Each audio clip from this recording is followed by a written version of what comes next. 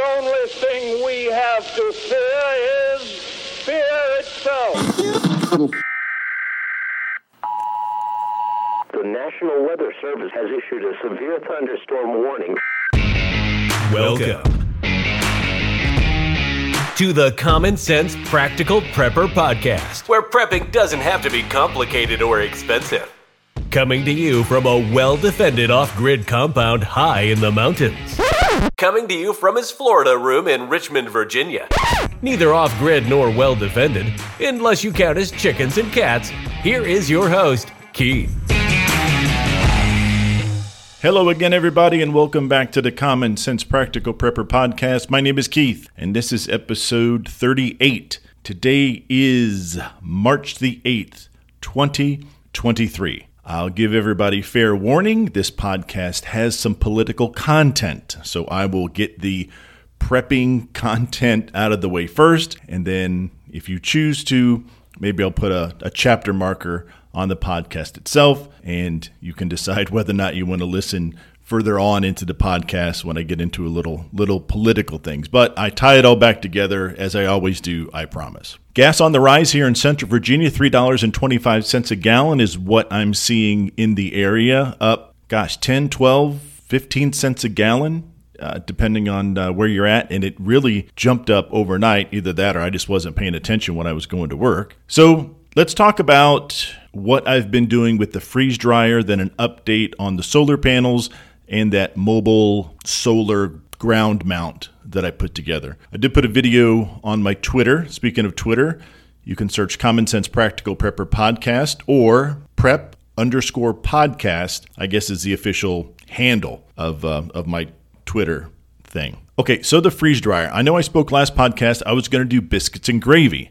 However, I ran across a video of some folks that did freeze-dried spaghetti, and I figured I wanted to try that first. So a few days ago, I cooked up a whole bunch of spaghetti, a whole bunch of pasta, and rinsed it really well. I laid it out onto the trays pretty thick. Normally with the freeze dryer, you try not to get the contents of the tray much higher than the sides, and that's just so it's not really that thick, and it does have a chance to go ahead and freeze dry. Once the spaghetti was down, I went ahead and just put some no-name spaghetti sauce on top. I didn't totally soak it, but I put quite a bit. I think for the 4 trays, I went through 3 of the larger jars of spaghetti sauce. Went ahead and froze it for probably 8 or 10 hours, and then put it in the freeze dryer. And 32 hours total. Now that's helping it out a little bit by actually freezing it ahead of time. If I had put it in there at room temperature and asked the freeze dryer to freeze it, I'm really not sure how much longer it would have taken. I couldn't even begin to guess how much longer it would have taken. So anyway, 32 hours, give or take. And I pulled it out completely dry, bone dry, the sauce and obviously the pasta. Went in and took a spatula, and on the Harvest Right medium-sized trays, I think I divided up into fifths. Yeah, pretty much 5 equal portions, give or take, and dropped it into some of my heavy plastic vacuum seal bags. And I think it ended up being between the 4, 20, 21, or 22. I think there were some smaller portions in there. Let's just say 20 of the little portions that I vacuum sealed. I noticed something pretty quick after I vacuum sealed the spaghetti and sauce is that freeze-dried spaghetti noodles are very sharp. So of the 20 packages that I freeze-dried, 2 of them, actually one of the spaghetti noodles poked a tiny hole in the bag itself, allowing some air in. Never really thought about that, but again, that's a pretty sharp noodle, and that's just a plain old plastic bag. Plus, with a vacuum, you're actually forcing the plastic down onto whatever's in the bag. In this case, it's the noodle. So I took one of them and just tossed it in the fridge, and I'm going to rehydrate that tomorrow, the next day, and see how it tastes. And then the other one, I just went ahead and cut it open and dropped it into another vacuum seal bag and was able to vacuum seal that just fine. Let them sit on the counter until that night when I came home from work. Double checked them, and it was really careful when I stored them in these little plastic totes that I have. So I was very careful how I put them in. I had some eggs, some banana chips, some apple chips, the spaghetti, some potatoes. I had a lot of things that I've been freeze drying over the last 3 or 4 weeks, and I went ahead and put everything in there and then updated my spreadsheet to bring that up to date with all the new items. So I am going to go ahead and try the biscuits and gravy this weekend. I just need to decide what type of sausage I'm going to get. I need to get the leanest sausage there is.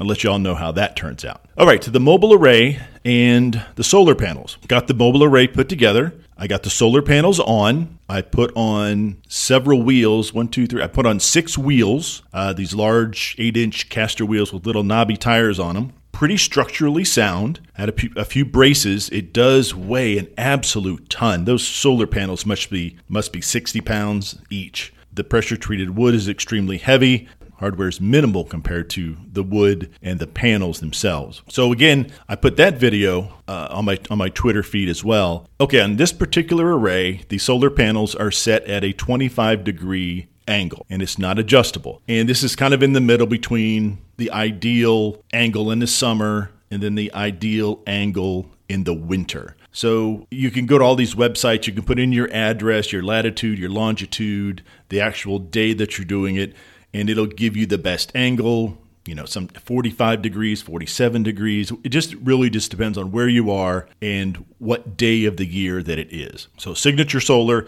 they went 25 degrees, and that's where it's at. So it's not ideal, but you're still going to get plenty of sun on the array itself. Okay, so the panels, like I said before, are 290 watt panels. And when I was testing them a couple weeks ago, I was getting 450, did I say 450 or 500 watts with 2 of the panels. So, I should be getting close to 600, but that's really, really good for used panels.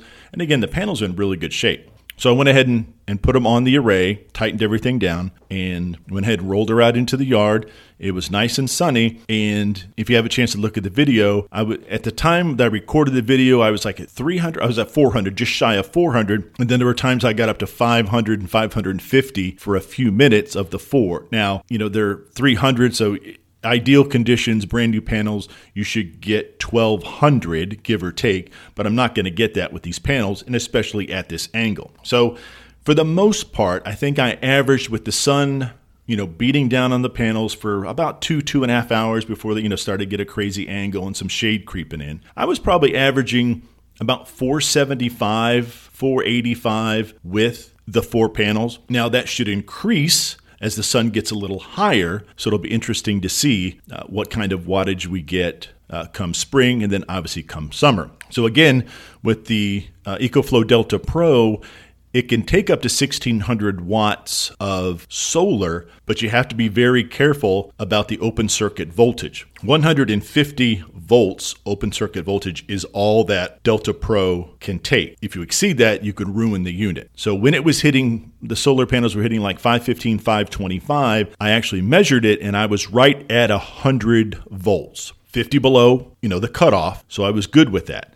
And again, I need to keep a close eye on that because I don't know if it goes up like exponentially, incrementally. I don't know. You add a few watts, you add a few volts. I noticed when it was at 400? I think it was like 400 or 425. I was right around 60, 70, and it really does fluctuate quite a bit. So it really just depends on the angle, the shade, the weather, the ambient temperature, all that sort of thing. So I think all in all, I'm pretty pleased with it. When I was at work, I was able to pull up the EcoFlow app and actually in real time watch how much wattage was coming in, pulled up the security cameras. I could see what kind of shading it was getting at the time. So I'm pretty pleased with that. So what I'm going to add to the system is a Delta Pro, and I'm not sure if I'm going to add another battery or not. If I add the other Delta Pro and the battery, so that's what I'll probably do.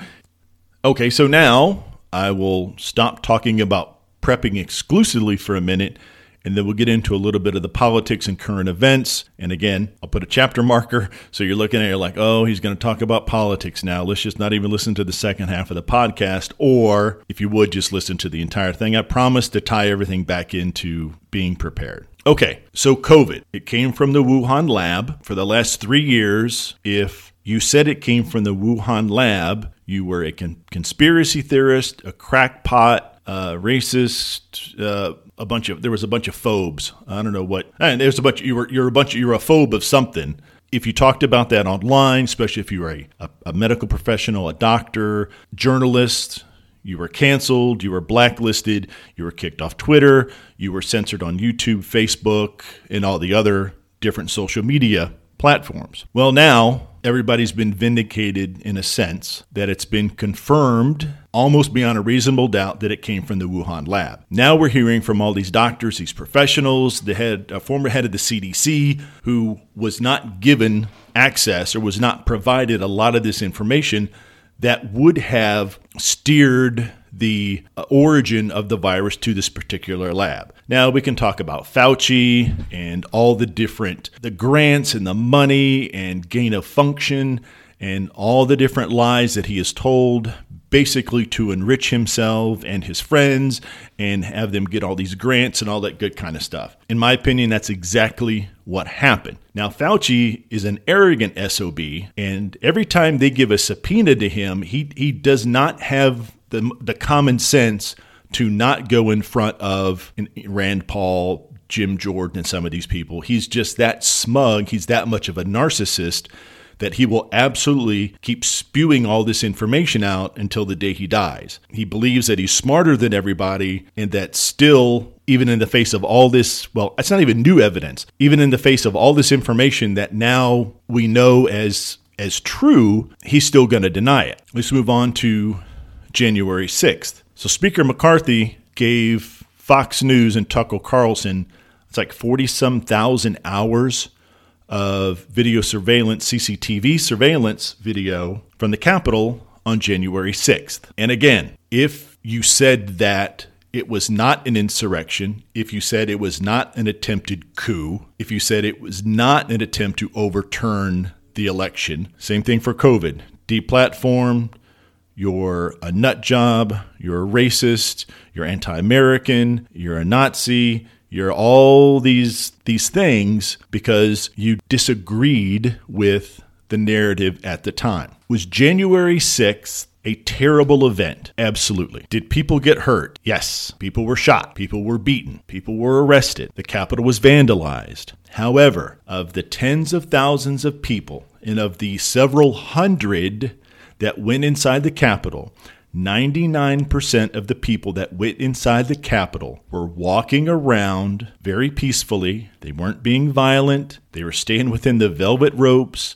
They were taking selfies. In fact, some people were actually given tours by the Capitol Police. You look at some of this footage, and now, okay, so the J6 committee, the committee is an absolute sham. It's just a kangaroo committee, whatever you want to call it. They have the people on there. They already had the message out, or the message that they wanted to get out in the way they wanted to do it. January 6th has been compared to 9/11, the Civil War. In fact, somebody, I don't know who said it, but this is the darkest day since the American Civil War, the darkest day in American history since 9/11. Again, just to add fuel to the fire and just keep, I say poking the bear, just keep poking people, knowing that what they're saying is an absolute lie. The J6 committee, they had an agenda, they had a purpose, and we'll see whether or not the purpose of this committee will actually come to fruition. We'll probably see here in the next several months. The people that broke into the Capitol, that vandalized the Capitol, need to be arrested and need to be held accountable. The QAnon shaman, the crazy guy with the face paint and the Viking tattoos and stuff, he was escorted by the police, by a couple police officers, all the way through the Capitol, all the way to the Senate chamber. He was never challenged. He was armed with an American flag. He was not tased. He was not tackled. He was not handcuffed. He was not pepper sprayed.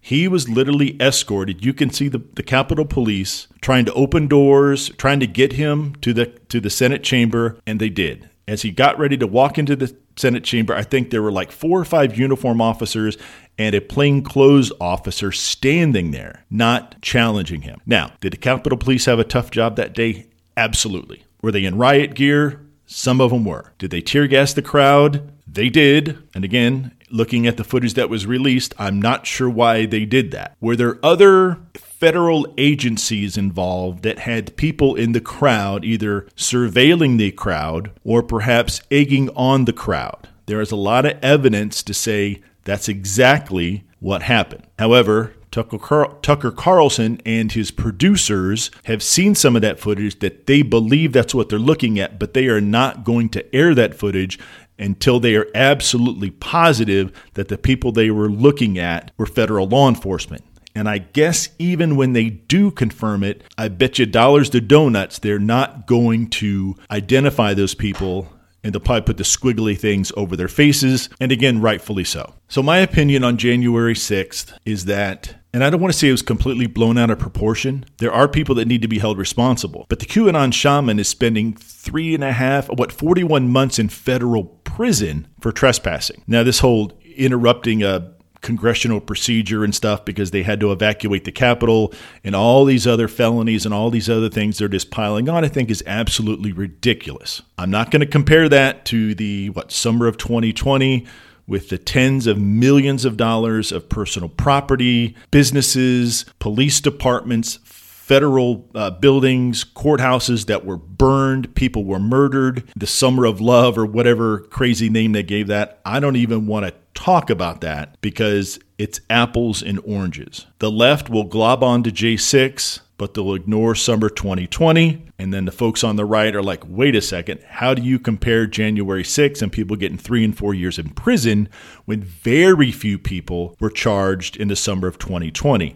A lot of the people that were charged, the charges have since been dropped or reduced to very, very minor charges, little to no jail time, and some community service. The QAnon shaman and some of these other folks that trespassed, in my opinion, they're being made an example of. I don't think that's fair. Some folks say there's a 2-tier justice system. Sometimes I think there's even more tiers to the justice system. And I think the folks that have been arrested and have been charged are being used more as an example to say, you need to stay in your lane, you need to sit down, and you need to shut up. Because if you don't go along with the narrative of the day, you're a conspiracy theorist, racist, whatever, a bunch of phobes, whatever it happens to be. If you disagree with the narrative of the day, you're canceled and you're removed from social media. Some people have lost their jobs, and I think it's just absolutely ridiculous. Okay, that rant is over, so I may as well just keep on going since I'm talking about politics. Okay. Here's another conspiracy theory. I'm going to float this one out there. Who knows if it's even close or not. All right, it's been well documented that the Bidens are up to their ears in corruption when it comes to Ukraine. The Ukrainian government is almost just as corrupt as ours. You talk about Hunter, Burisma, all the pay to play, all this kind of stuff that's been going on. It's very evident what was going on, 10% for the big guy or whatever they're saying. It strikes me very odd that President Biden would fly into a war zone, a proxy war, but we don't have any troops directly involved. Why risk going there? Janet Yellen, Secretary of the Treasury, a couple weeks ago, she makes a surprise trip and brings one of those big cardboard Ed McMahon clearinghouse sweepstakes checks for $10 bajillion and gives it to Zelensky. And then Garland, the top cop of the United States, he makes a surprise visit. Why in the world does the president, the lady who hands out all the money, and the guy who decides who gets arrested, why do those people fly into a war zone? Okay, let me adjust my tinfoil hat. I believe, in my opinion, that Zelensky has so much dirt on this current administration that he basically says, I want Biden here, I want Yellen with all the money, and I want Garland, the guy who decides if anybody gets arrested or not. He has them there, not really as a photo op, but just to kind of, again, poke the bear. Look what I can do. Because I believe he has enough dirt that he could probably put half the current administration and half the U.S. government, both sides, left and right, probably put everybody in prison. So I think he's just playing a game. I think he's like, I want Yellen over here because she's the lady with all the money. And basically Zelensky has said that we need to keep giving them more money. And I think he said something about a week ago, there's going to be a time when the U.S. is going to have to commit our soldiers in defense of NATO, and we'll have our young folks dying over there in the Ukraine. That guy is a jackass. So I really think he's got a lot of dirt, and he just brings these people over. Hey, look at me. I'm hanging out with the president. I'm hanging out with the lady who writes all the checks. And I'm hanging out with the guy that decides who gets arrested and who gets charged with federal crimes. I think it's just him trying just to poke the bear. And I think a lot of people are seeing through it. More and more people every day if you believe in polls and listen to some of the polls, the American public is becoming very tired very quickly of the amount of money that we are dumping into Ukraine in relation to what we have going on here. Our economy, homeless veterans, just name it. Just name it. All the money that's gone over there, again, beating a dead horse. The only people getting rich are the Ukrainian government and the American military-industrial complex. That's it. Everyone else is on the losing end. Russia's on the losing end. The Ukrainian people are on the losing end.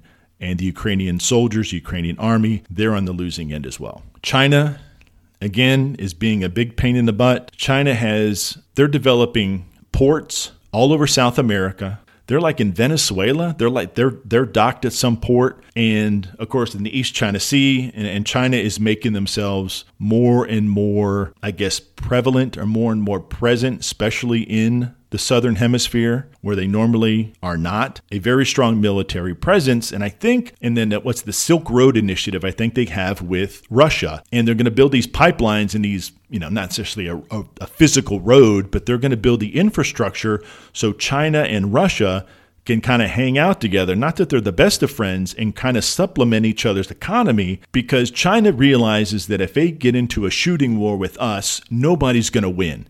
They own so much of our debt, and we buy so much of their crap that economically, let alone, the physical toll and the death toll of a war, economically, it's going to be a disaster for both countries. So I think China is probably hedging their bets that in the event something does happen, or the U.S. puts some crazy sanctions on them, that they're going to have some sort of outlet or some sort of relief offset those additional sanctions. Now, with the current administration, there'll be no additional sanctions, and I think the Biden administration removed all the sanctions from the Trump administration. But regardless, China's not our friend, and this is not going to end well. Everything keeps ratcheting up a little bit more and a little bit more, and it's going to get to the point where, something's going to have to give. North Korea and that nut job and his crazy sister, they're like, launching missiles in the U.S., blah, blah, blah, all the crap. Those people like that, and here's a pro tip for you. The people that spout off and scream and yell and I'll do this and I'll do that, those are the people you don't have to worry about necessarily. It's the people that are very, very quiet. When I was a police officer, 99% of the time, the person that I arrested, the guy that was mouthing off, take these cuffs off, I'll show you, blah, blah, blah, 99% of the time, they did nothing. They were just projecting. The people you have to keep an eye on are the people that are quiet. The people that are sitting there, they're watching you and they're listening to you, and they're looking at your mannerisms, how you carry yourself, and they're looking for any weaknesses or the moment when they want to, kick you, punch you, whatever it happens to be. All the physical altercations that I got into as a police officer, very, very few of them were folks that were loud and boisterous and I'll kick your butt, and if you didn't have that badge on, just crap like people say in the movies. Those are the people you had to keep an eye on, but you didn't have to worry about them as much as the people that didn't say anything. Okay, pro tip over. Political rant over, and we talked about the solar panel and the Delta Pro getting an electrician out to take care of the receptacle, the plug to tie it into my house panel. So again, folks, thank you so much.